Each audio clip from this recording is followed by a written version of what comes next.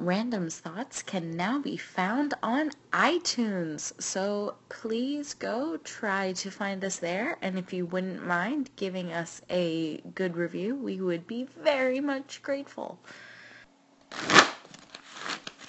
Hey, husband. Yes, wife. Why don't cannibals eat clowns? Wife. Because they taste funny. Wow.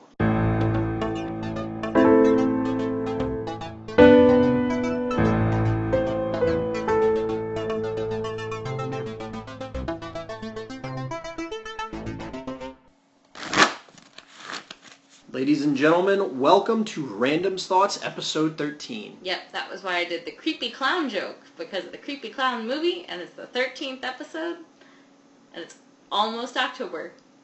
Man, you are just trying so hard with this, aren't you? I really am. Wow.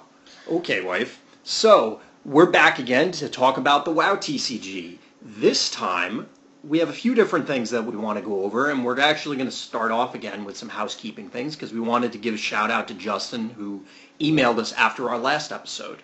Yes, so Justin emailed us in regards to our Broderick debate. If you don't remember what that was, or if you didn't get a chance to listen to that episode, we were debating on whether or not Broderick ought to be banned. I came down with a very firm no. Husband was on the yes side, well, really just for argument's sake as opposed to actual belief. Exactly. We ended up at the end of it coming to the conclusion we don't think Broderick could be banned, but Justin had suggested an idea that actually came up a number of times in a number of places, actually, and across a number of games, not just the WoW TCG, and that's the idea of restricting cards. By that we mean, if you're familiar with Vintage or Type 1 in Magic, or there are a number of Final Fantasy games, LCGs that run this, and I'm sure other games, Yu-Gi-Oh comes to mind, that when you restrict a card, similar to Hearthstone's legendary rule, where you can only have one in a deck, you can only have one card in a deck. Now, I think this particular topic warrants a larger discussion, and since when the email had come in, we were already prepping some other things to go over for this episode, so we're going to table it for another one, but we do want to focus on it. So, Justin, we do appreciate you sending us some feedback. But definitely do. I want to make sure that we put the appropriate amount of effort in and don't want to, skim over it. Wife needs to research. Yeah, I already have a lot of things that I do want to say about it because, as I mentioned, I've been a part of this sort of discussion, including about this topic before, and I want wife to make sure that she's comfortable. It's not just me monologuing about it. Yes, so look in for that soon, possibly even next time. We also got some responses just in general with a few people emphatically saying no. We appreciate those responses too, especially because it goes down to Broderick's wonderful and amazing and should stay forever. Right. And we also did get a couple likes on our most recent article that went up on the website. Yes, which is randomsthoughts.wordpress.com. And that article actually was also about our Gen Con preparation. It explained one of the other decks that I had mentioned in the tournament report that I was considering playing, in this case, Stormy Cows. Yes. So many variations of cows went through. I think we tried everything but Druid, and that's only because we kind of ran out of time. Yeah. The Druid flip isn't great. The Scourge War one, where you can discard a Druid, I think it's like heal 6, which is fine. I mean, it's not that much worse off than Haru when we were trying Holy Cows. Yes. Now, did it start out just because you wanted to say Holy Cows, Batman? Is that why this whole thing started? Batman didn't come into it, but yes, Holy Cows was a deciding factor. And then it kind of morphed into the different things. So if you want to check out why I was considering playing an Argent Crusade hero, Rimblat the Earthshaker, or Shatterer Shaker, I forget his name, but it's really Rimblat is the funny part of the name, which is why I like it. But the flip is actually really cool. It seems to interact well with a number of important cards in the format. His flip is remove a shaman in your graveyard from the game. It's free. Destroy an ability that is not attached to one of your cards. So basically you get to purge an ongoing ability, which is important considering, Wondervolt is an ongoing, Tuskar Kite is an ongoing. Unholy Power is an ongoing. All of these end up being deciding factors. So it seemed like it was going to work, but ultimately I decided against it. If you want to check out why, well, take a look at the tournament, or the article rather, not the tournament report. Yes. So from there, we want to move into actually discussing a new deck that we, and by we I mean husband, has come up with, which leads us a little bit back to last week, or maybe 2 weeks ago, when I learned a magic term. So, this is our pants deck. The idea for this deck actually came about a year ago, or maybe more. I don't remember if it was in prep for last year's Gen Con 2016, or if it was prior to that.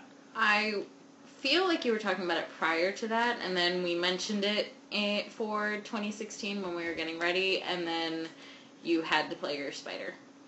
Well, yeah, I wanted to play a Nubarak, so I didn't really want to play Alliance either, which that was what reminded me of this deck's existence. To be honest with you, I think this deck was a joke. I think it was for our friend that we've mentioned before that loves all of the do something all cards. The goofy stuff. So really the origin of this deck centers around a very important lore character in WoW. So, playing against it, the worst character is Muradin. I don't know if worst, but... Okay, one of the worst is Muradin, Bronzebeard Adventurer. He's a protector, he's Alliance, obviously by the name of Muradin, he's a dwarf. And then you get to yell for Cosmodon, and he gets +4/+4 smash and no, spell wait, shield. it's for Cosmodon! Sure. And so that +4/+4 smash and spell shield is pretty badass. Yeah, he goes from a 2/4 protector, which is pretty mediocre, for 3 anyway, Yeah. into a 6/8 spell shield protector with smash. Yeah, it's super fun, especially if you're playing mage and you decide it's a mirror image. You know, that's fun too. Well, so what wife is alluding to is we were testing some games earlier where she was playing Hans's Deathwing build, which is another Alliance deck that tries to spawn a bunch of permanents using, as she mentioned, mirror image, to then feed Deathwing the Destroyer and turn into the Master Hero early on. Well, I can just punch the tokens, and with Smash, and I happen to throw Gift of the Earth Mother on him, so he goes from a 6/8. he was... Yeah. It was a 10 something? Or... Well, yes. Yeah. It was sad.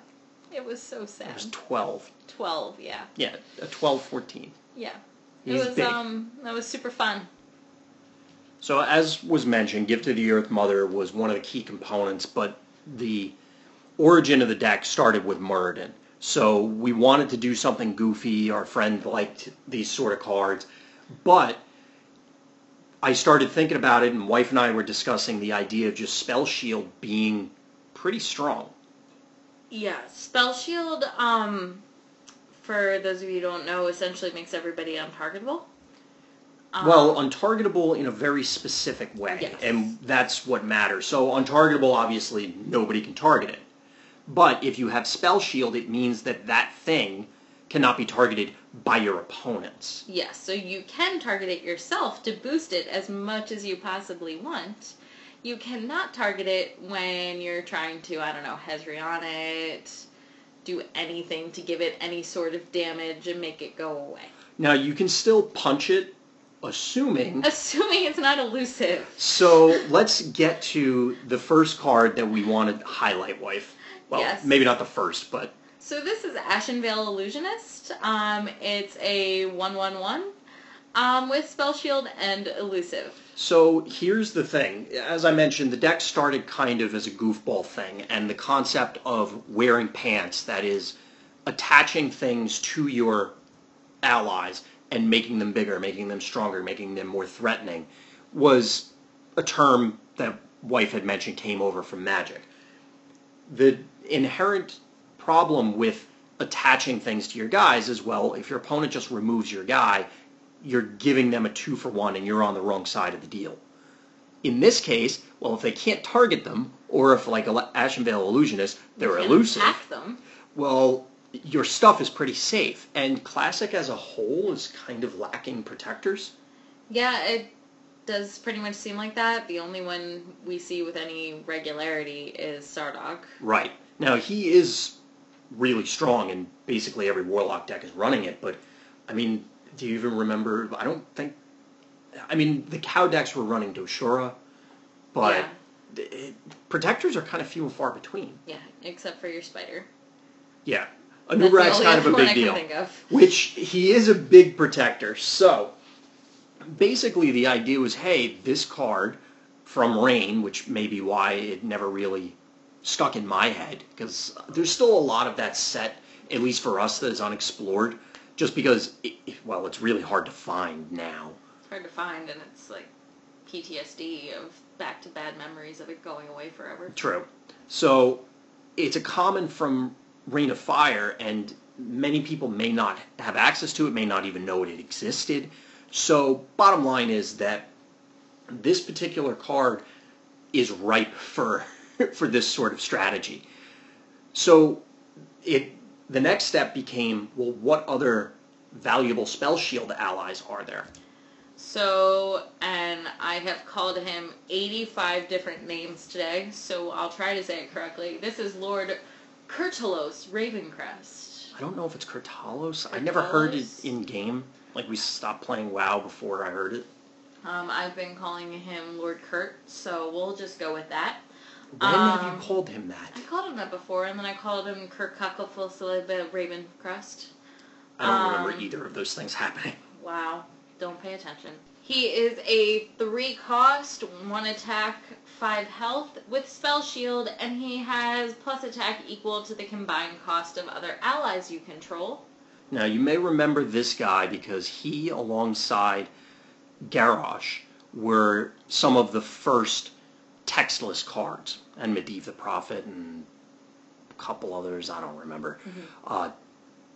Personally, I never really liked the textless cards because I like having the text. Yeah. I mean, yeah, if you play with the card all the time, you know what it does, but at the same time, there's invariably an edge case where it's like, okay, does it actually say target, or were we always assuming it said target? Or is it a may, or is it not a may? Or if you have an opponent who doesn't know what the card does, it's another issue. Exactly. So, that aside, this guy can get out of control super fast. Yeah, as we've learned throughout this. So, all you gotta do is play a bunch of little guys, or play Muradin, or play our other new friend, Jared Shadowsong. That one I think I can pronounce. He's 4-cost, 6, 1 health with elusive, spell shield, and stealth. So that Sardoc that I thought was gonna save my life did nothing.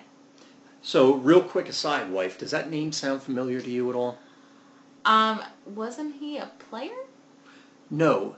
He is related in the lore to Maiev. Oh, hey. Maiev Shadowsong. That makes a lot of sense. Yeah, I'm pretty sure it's her brother. Yeah. Yep, the brother of Maiev Shadowsong came into his own as respected leader during the War of the Ancients. What gave that away? I'm gonna go with probably the worst flavor text of the game. I don't know about that. There's some pretty bad flavor text in some. But anyway, the Shadowsong family, apparently, you can't touch them. They can get through protectors, and you can't target them. Right. Yeah. Stop. Although, now that I'm looking at it, Maiev, the original, has Untargetable because Spell Shield didn't exist yet, whereas Warden Maiev, the new version, has Spell Shield. Yeah.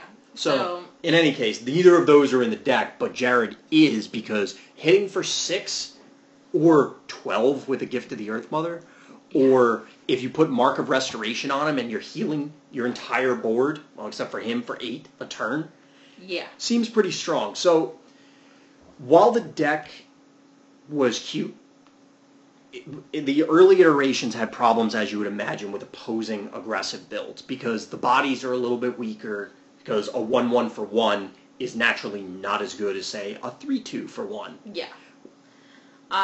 We did had a little bit more luck with some of our more aggressive, quick builds, but anything that took a while, correct me if I'm wrong, husband, but the numbers didn't go their way very often. Yeah, anything, basically, if you were playing a control deck, and I slammed down a bunch of untargetable guys, it immediately ratchets down your available options, as you would imagine. So when one of those untargetable guys suddenly turns into a 12 power ally, that's when you just want to reach across the table and say GG. Yeah, you flip the table and hope when you reset. So the deck ended up getting tweaked and tweaked. And what we settled on, and this is a topic for another day, but one of the opinions that wife and I share is that hero flips are hugely important in Classic. Yeah. So wife loves Bagmara. Yes. But the enabler in the deck is what? So the enabler in that deck is really Bagmara's flip, because she flips, pings you for 1 shadow damage, and then all the Nolans. And comparatively, the Emic build that I played enables the Anubarak plays because, hey, I don't care if I pitch Anubarak, or, well, Broderick's if I have to, or whatever. Tyrus's flip. He makes you discard all the cards. Right.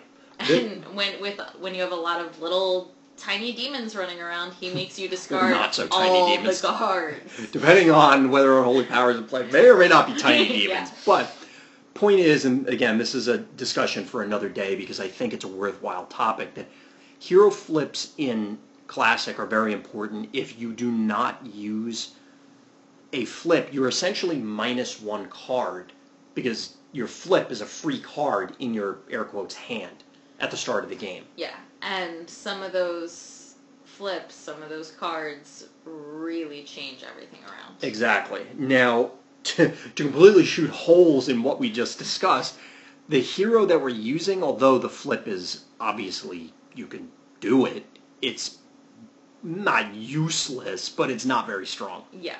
So the hero that we're using is Mython of the Wild, who you pay 2 to flip, heals 2 damage from target hero or ally for each quest you have. I mean, it's not the end of the world. I mean, it's fine, but that's all it is fine, because obviously you want to be completing your quest. This deck slants towards aggression. You're going to be playing stuff out, so then you want to complete your quest to refill. It's cheap, so it's fine, but really the whole point of it is you need a Resto Druid. Yeah. In order to play Gift of the Earth Mother, which, as you would imagine, is super important in this build. But one of the other super important things is one of the crafted cards that is another part of the origin for this deck and why it exists. So when we were discussing not too long ago the Broderick argument, debate, whatever you want to call it, part of the genesis for that was that allegedly Alliance doesn't have anything to offer. So I wanted to try, and wife wanted to try and find ways that the blue team can participate. Well, the whole idea of Spell Shield and Elusive tends to skew Alliance for the most part. Yeah. Well, what ties in with things that if you can't attack my guys and you can't target my guys... Hey, let's try to make that happen for my hero, too. So that gives us the Boots of Utter Darkness. You need leatherworking. When you control an ability, your hero's untargetable. When you control... Oh, so if you've boosted your allies. When you control an ally, your hero is elusive. With a deck full of allies, that's super fun to play against. While you control a weapon, your hero has stealth. That is luckily the only thing that we had not going for it, but the other two make it pretty hard to go against. Yeah, that one's whatever. Yeah. But as wife had detailed before, you play a turn 1 Ashen Veil Illusionist, play a turn 2 Boots of Utter Darkness, and honestly, you may just win on the spot with a soft lock, because if your opponent isn't main decking away to either remove equipment, which aren't that common. So aside from Death Wish, which although it's obviously running a lot of equipment, a not insignificant number of them are armor, and they're relying on the card actually Death Wish to potentially close the game out, or, you know, a late game Jinrock or something. at which point, if they swing with it, it's probably literally ending the game on the spot. So maybe your strategy is unpreventable damage or just overwhelming their armor, that sort of thing. Maybe you're not literally playing cards that destroy equipment. So if you can't answer the Boots main deck and you don't have AoE main deck, you may just straight up lose to a 2-card combo that comes down by turn 2. Yeah, I had dropped Deathwing. Couldn't do anything. Super fun. I mean, eventually, if you hadn't already taken a bunch of damage, you would have got there because it would have blown it up. But you had a long time before that was going to happen.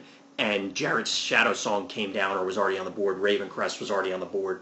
Maybe a Gift to the Earth Mother, obviously the Illusionist. And they were chipping you down or swinging for the fences. So Boots of Utter Darkness is one of those cards that possibly enables Alliance archetypes. Because, yes, there are elusive allies or untargetable allies or spell shield allies on the Horde side, but they aren't as numerous as they are flying the Alliance flag.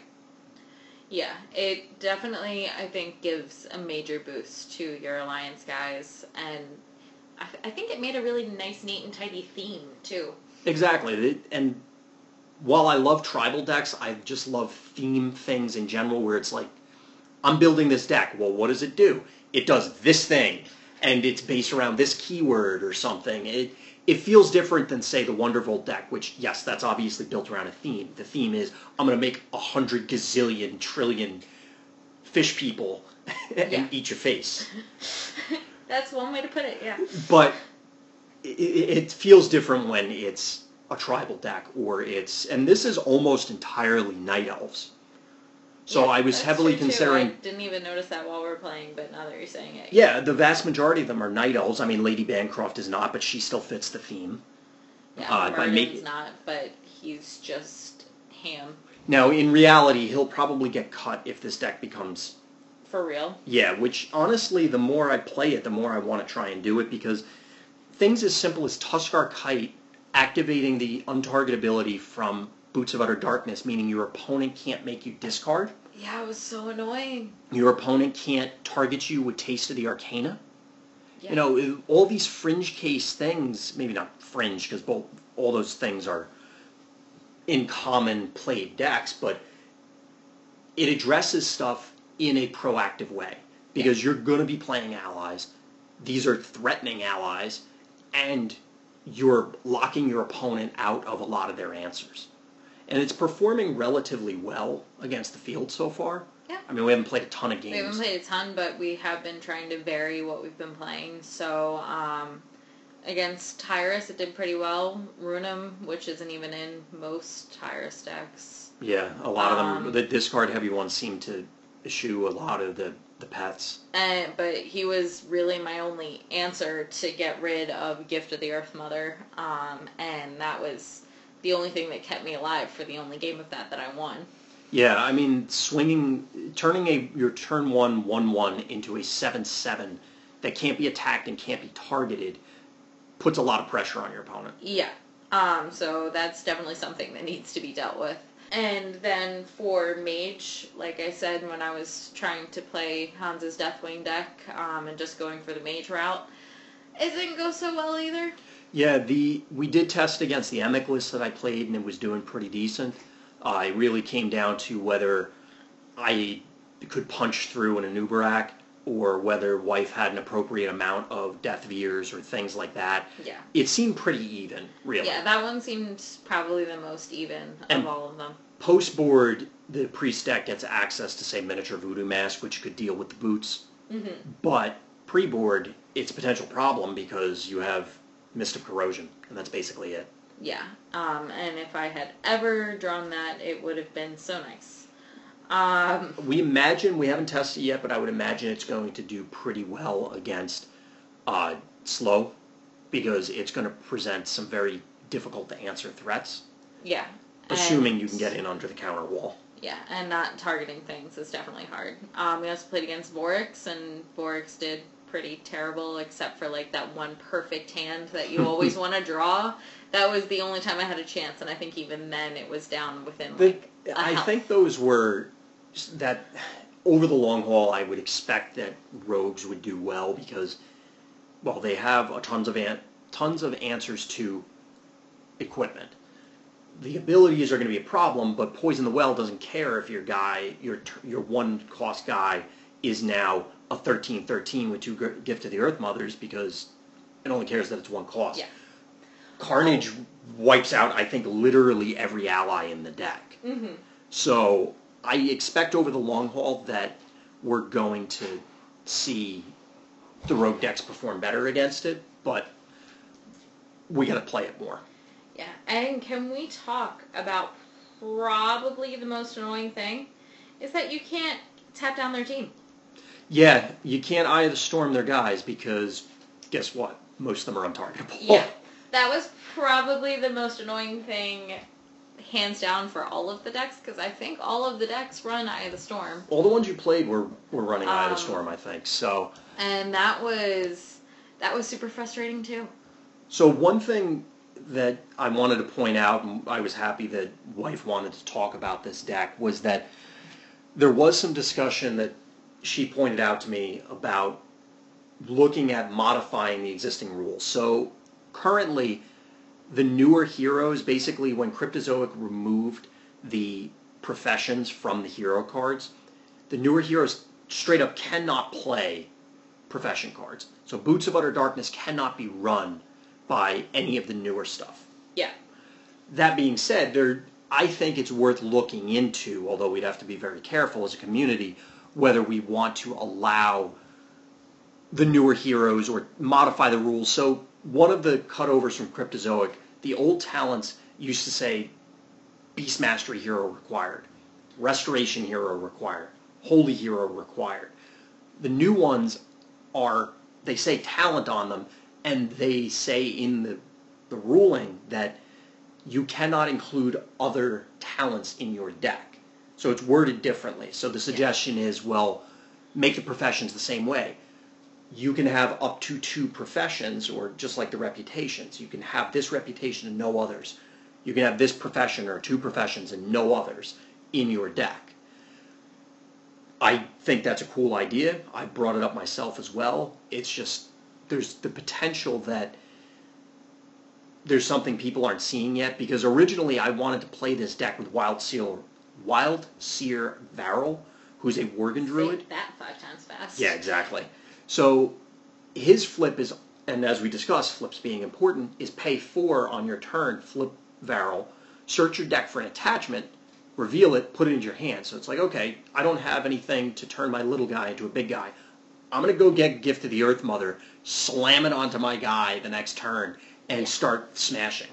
So that would be great, but I don't want to give up Boots of Utter Darkness. Mm-hmm. Now that's actually an argument, and I don't know how you feel about this, Wife, because I don't think we really talked about this, but it might be an argument to not change the rules, because then there is a decision point in the deck building to say, well, I want a profession, but the hero flip sucks. Well, it doesn't suck, but it's not as good. Yeah. So do I go with the, air quotes, weaker hero to get the profession, or do I go with the, air quotes, stronger hero and lose the profession? It makes me nervous changing it up, just because obviously there could be things that we've never seen before, and it may just change the whole meta of the game, and that would be something I'd be nervous about. Now, I do think it's something that casually people could play around with to see how it goes. Definitely. And definitely if you're feeling up to it, let us know how that works, because... Yeah, if you've tried this or you have thoughts on it, definitely chime in, email us, or, post on Reddit or post on the Facebook group. We'd love to have feedback about it, because I think it's a cool idea. It's an interesting idea. It makes me a little trepidatious, but it's an interesting idea. It's something, as I mentioned, I've suggested before, Wife and I have discussed. We just haven't really talked ourselves about, what are the ramifications of this. I would tend toward the more conservative side of any of the existing cards. So Mython of the Wild is a leatherworking and skinning hero. It's a restoration Night Elf Druid. Okay. That means that if you play Mython, that's what the card does. Always, like, don't errata those cards. Yeah. But maybe allow the rules, like, change the wording on... To encompass some of the newer ones that don't have that. Because, to my knowledge, when the talents changed over, it retroactively applied to all of the old talents, even though they literally said fire hero required, or whatever the case may be. So, it's something that I think is a really cool idea. It's worth exploring, but I don't know, wife. I have a hard time imagining this opening a can of worms, because in general, yes, there are strong flips. We just talked about it. Mm-hmm. And we're going to talk about it on another podcast. But they aren't... and I hate to put this out there on a recording, but it's hard to... like, off the top of my head, I can't think of anything that... hey, now you have Boots of Utter Darkness, or Bulwark of the Ancient Kings, or arbitrary card that was profession-related that is suddenly now the game snapped in half. Yeah. I can't think of anything, but that doesn't mean it doesn't exist. And that's what makes me a little nervous. And it could make it easier for decks and heroes and things that we don't see very often because of these sorts of issues to come out of the woodwork and maybe give us another boost for new deck types. I, however, am still a little nervous about it. I mean, one of the first things that I had noticed when I first started playing the game was that not all of the race, profession, and talent and class combinations existed.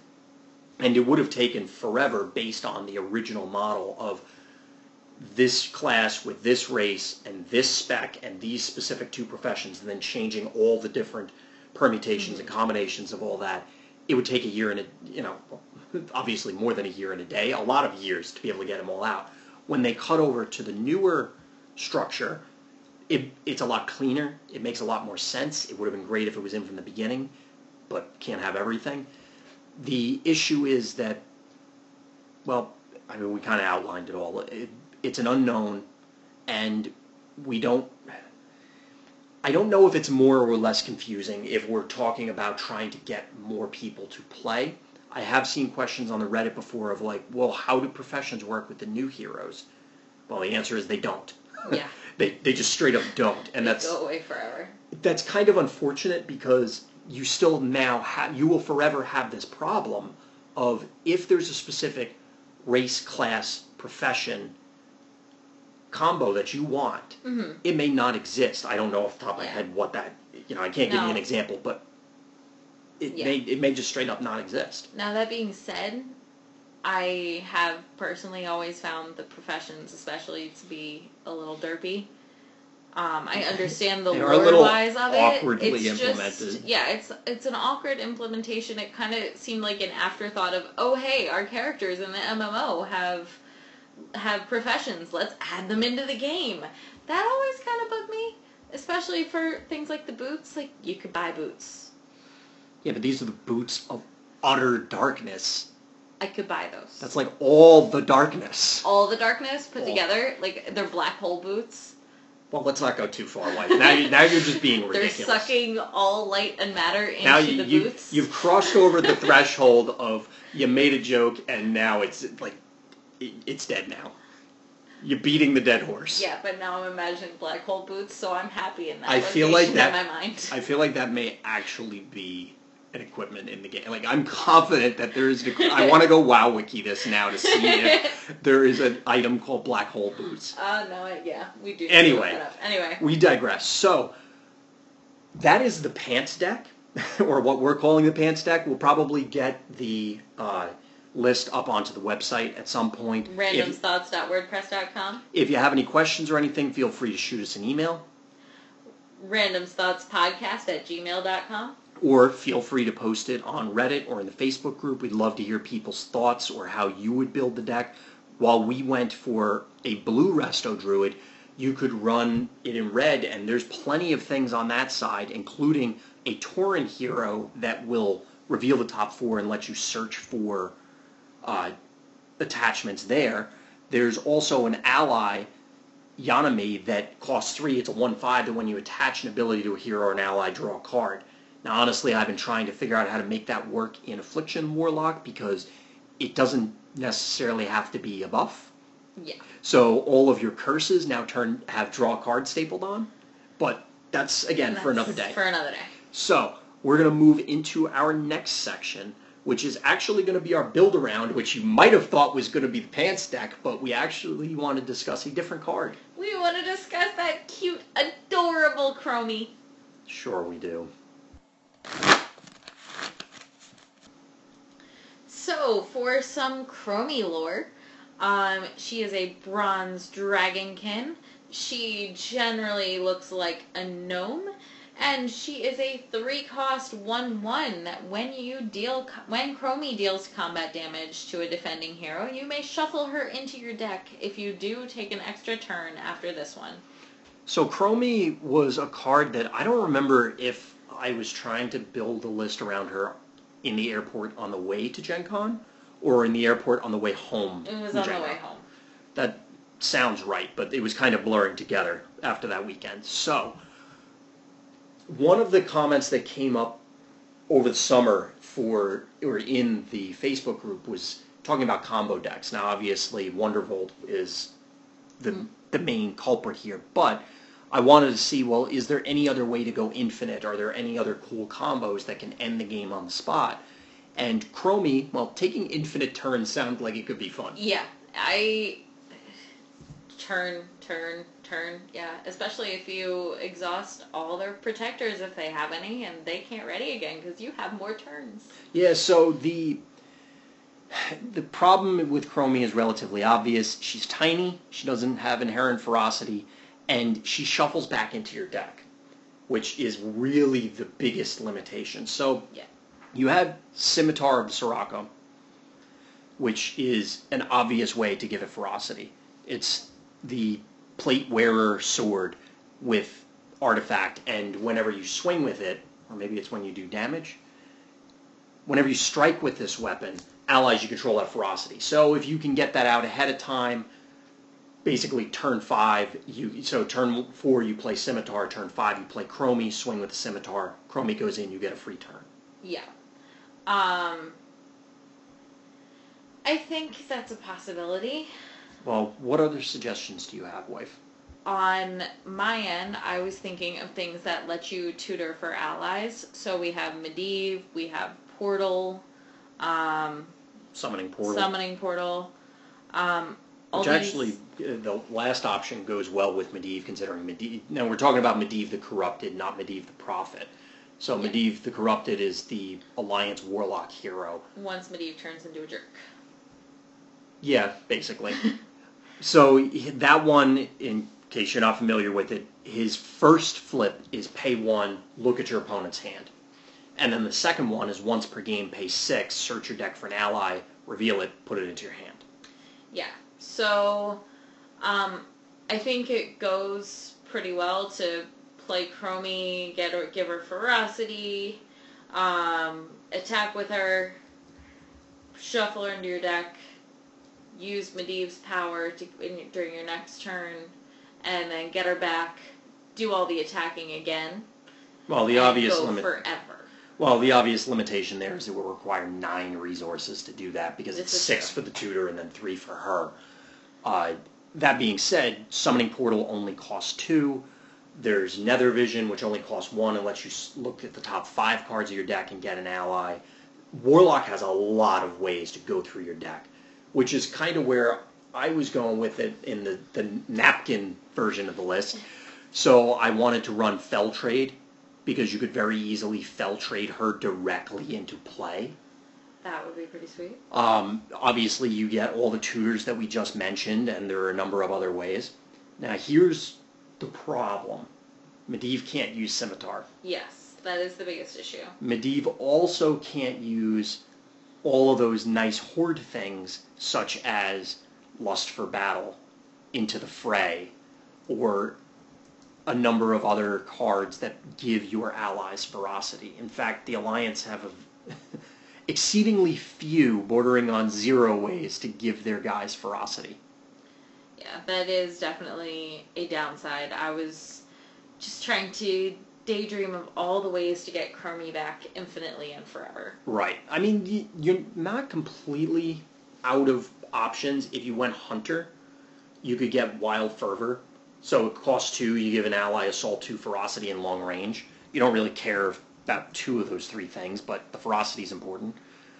Bestial Instinct could be used by Medivh because it doesn't require any class, and whenever a Hunter ally comes in, you can give another, comes in under a friendly player's control, but we're talking about regular games, not raids. You can give an ally Ferocity. You could use, if you went Shaman, you could use Gale Force. Honestly, all of these feel super janky. Yeah, they do feel, it does feel a little janky. It feels like it's probably not going to happen as often as you want it to happen. Exactly. Which is the usual way with this sort of deck. Now, if you switch over to Horde, you could still go Warlock. Now, you lose the Medivh flip, but you get those Horde options that we were talking about. Unfortunately, you can't do this. One of the things I was hoping, and because the airport story matters, because I was doing this all from memory. Yeah, and things got a lot more ridiculous than they actually are. Similar to what happened with the Portal deck, I couldn't remember the exact text of Famish the Binder, which is, his flip is pay 3, destroy 3 Horde allies in your party to flip him face down. While he's face down, your Horde allies gain Ferocity. Well, since I was in the airport and didn't have the card in front of me, I thought it was all your allies gain Ferocity, and I was like, oh my god, Chromie is busted now, she has Ferocity forever, now I just gotta figure out how to tutor for her. Yeah, it doesn't work like that. No. But you could run Boom the Bloodseeker, and then every time you play Chromie, you can go boom! You just wanted to do that, didn't you? Maybe. Now, again, her flip costs 3, so it's then 6 resources, but still, you get a free Ferocity. Plus the other options, maybe there's something workable there, kind of. And maybe you already have a bunch of things on the board that can attack, she said, hopefully. Well, that's the other problem is, great, you're taking a whole bunch of turns, what are you doing with them? Yeah.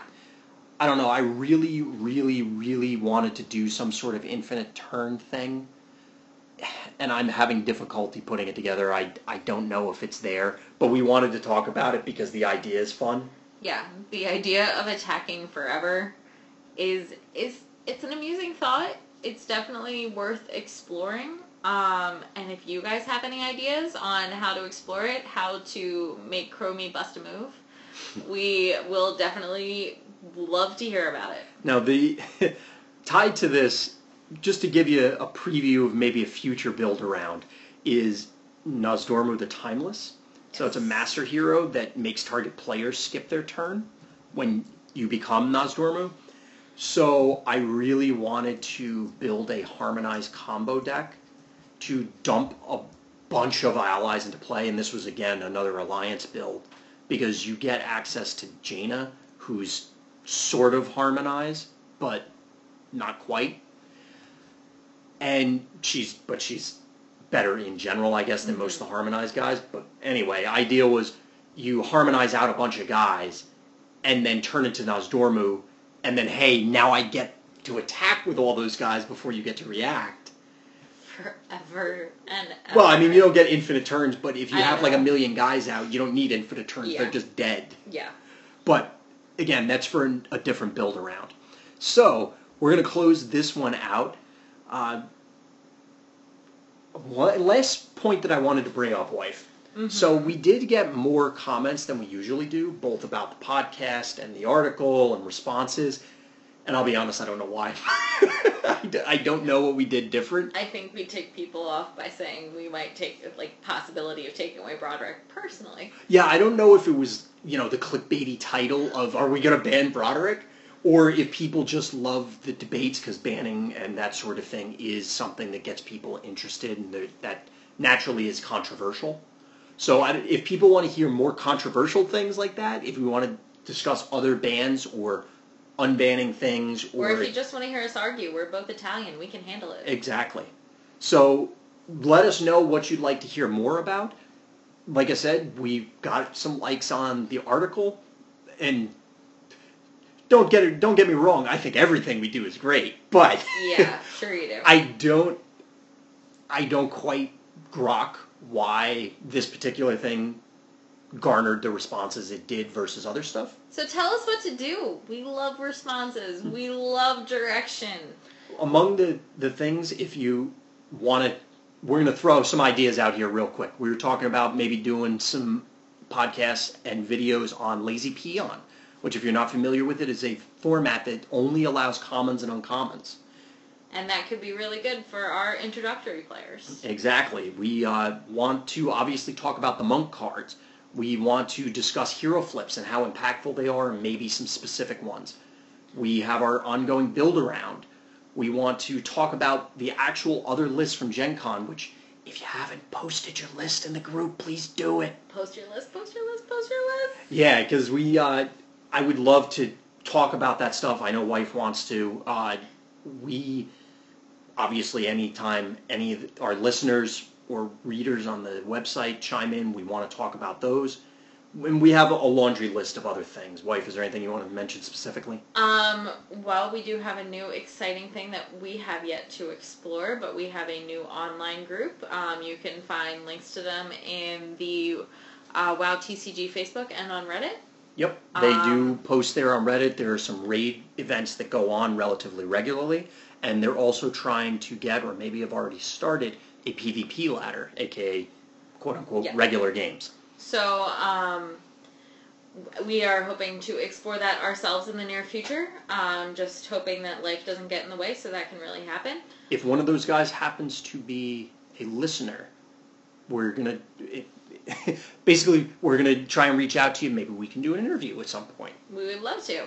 And those are our main things that we have coming up, and more talking about Alliance and other cards that maybe haven't gotten the love and attention.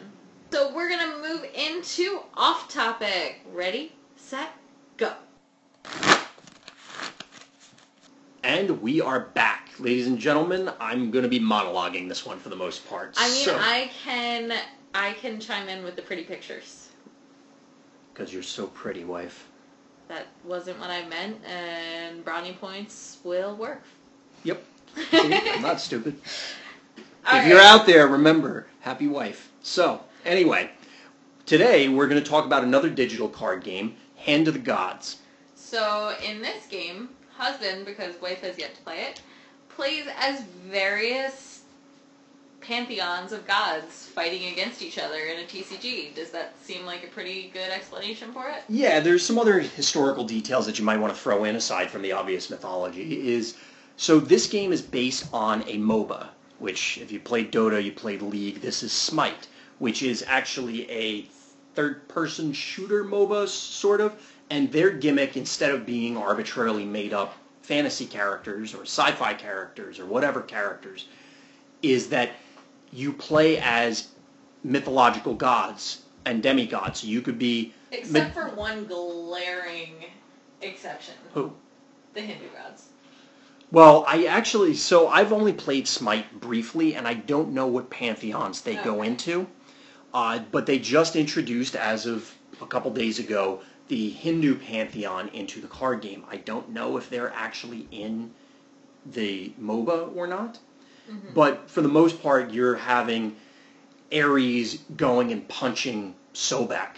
And then you have... Or, really interestingly, Ares punching Mars, because they do divide Greek and Roman. Which was odd, and I'm not sure what their long-term game plan is for how many pantheons they're going to bring in.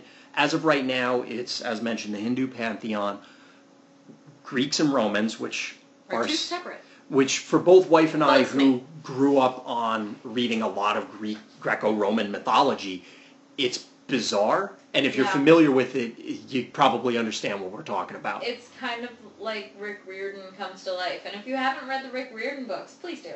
So, there's those three. There's the Egyptian pantheon. There's the Mayan pantheon. And... Norse. And the Norse. Don't forget my Vikings. So, in this game, it's a digital card game, and similar to Duelist, it's played on a board. So it's a 9x5 board, I believe, and your hero, air quotes, is your summoning stone, which is a stationary 25 health object in the game. Obviously, the goal is to defeat your opponent by destroying their summoning stone.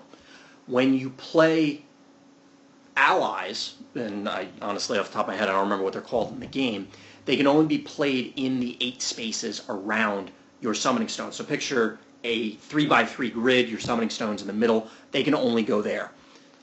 Obviously, there's a couple keywords or specific ones that can be played all over the board, and all of them can move 3 spaces a turn, except for ranged units, which can only move 2, but as you can imagine, they can shoot and not get hit back unless it's a ranged guy. You have a variety of spells, you have your hero powers that, as per the digital card game standard, cost 2 and they refresh every turn. Each of them are unique, so Odin will summon a 1/1 cursed warrior with ferocity. In that game, I think it's called Charge, but it's basically the same idea. Apuk, the Mayan god, will summon a 1/1 zombie anywhere on the board, but the zombies can only move 1 space a turn compared to the regular 3-space movement. And there are a number of other abilities that obviously try and tie to both the mythology and the faction as well. So similar to Hearthstone, everything's broken up by faction or class or however you want to look at it. So you can't play certain, say, Roman gods in a Mayan build. But there are some that are considered neutral and then could be played by all the factions. So, for example, Apollo is a Greek god, and as you would imagine, could only be played in a Greek deck. And he's very full of himself, as you expect Apollo to be. Yes, and they did a great, although the game is in beta and you can pick it up on Steam right now, or I believe they have a standalone client, it does have a great amount of polish. So there is a lot of temp art on the cards themselves, but they're in-game 3D models, and they all have sound effects, and they all sound really cool. As you'd imagine, being a beta, there's bugs, but they're already running a tournament series, and they have a World Championships planned. And this is what matters to me, because if we haven't mentioned it before, I'm a history dork. I love all ancient cultures, especially those that are no longer with us. And they really paid attention. And this is coming from just watching husband play. They really paid attention to how the gods are in myth and creatures. You just like it because they sound like the characters in some of your books. No. I like them because they sound how I always imagined some of the gods to sound like. Now, I don't know if the sounds are literally ripped from Smite the MOBA, and it could be why they've had so much of this refined. But the game does not look like it just showed up yesterday, kind of thing. The game's pretty polished. It's pretty fun. It's also unique because of the fact that, again, it's using ancient mythology, which to me is really cool. So you have your different ally types. So right now they're nothing. They're just a guy. There's beasts. So picture the Hydra, or picture the Nemean lion, or things along those lines. They'll have the beast tag, and then obviously things will interact with beasts. Then there's the god tag, which is the Apollos that we mentioned. Poseidon, who turns your hero power into summoning the Kraken. Yeah. And if that sounds at all exciting to you, you may want to check this game out. So again, the game is called Hand of the Gods. It's produced by Hi-Rez Studios, the company who makes Smite the MOBA. And you can find it just by Googling them. But if you look on Steam, you'll find it on there. It's a free-to-play card game. It actually seems pretty generous. I've been running through their version of Arena. It's called Thunderdome, which is, aside from the sound effects and the visuals, like some of the names and stuff are really cool. Yeah. So it's fun playing that, drafting it, getting familiar with all the different cards, and you see a lot of different things. I love Constructed more than Limited, but this is a good way to both accrue currency in-game, get familiar with the cards, learn to play, that sort of thing. And it's cool to jump in on the ground floor. Plus, they also have a clan system so that you can join a clan, and then there are monthly clan quests. So you have your daily quests like every other digital game and every other mobile game. But there are clan quests where if all of you achieve X number of ranked wins and X number of arena wins or whatever, then you all get a set number of packs, which is a cool way to kind of build the community where, yeah, the ladder climb can be a grind, but if it's, oh, well, our clan just needs 15 more wins, I'll play a few games, try and pitch in a few wins, and then at the end of the season, we all get 5 packs. Like, that's pretty cool. It's a fun way to build teamwork. Exactly.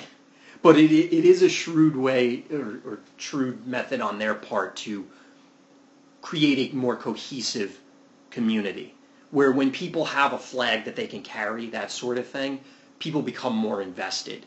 That's why old computer games like StarCraft and Warcraft would have in-game clans, because it's like, oh, well, we'll have a clan war and be like, all right, everybody meet on Saturday at such and such a time, and we're going to play a bunch of games. And then, you get people with friendly trash talk and that sort of thing, and it makes it a more fun experience overall. Mm-hmm. But anyway, again, the game is called Hand of the Gods.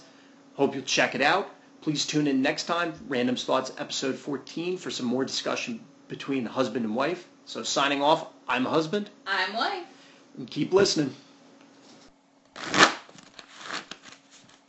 Hi, everyone. If you like the show, and if you want to see some of our deck lists written out or some of our other thoughts about the game, please visit us at our website, randomsthoughts.wordpress.com. Again, that's randomsthoughts.wordpress.com. And you can also email us at randomsthoughtspodcast@gmail.com. Hope to hear from you soon.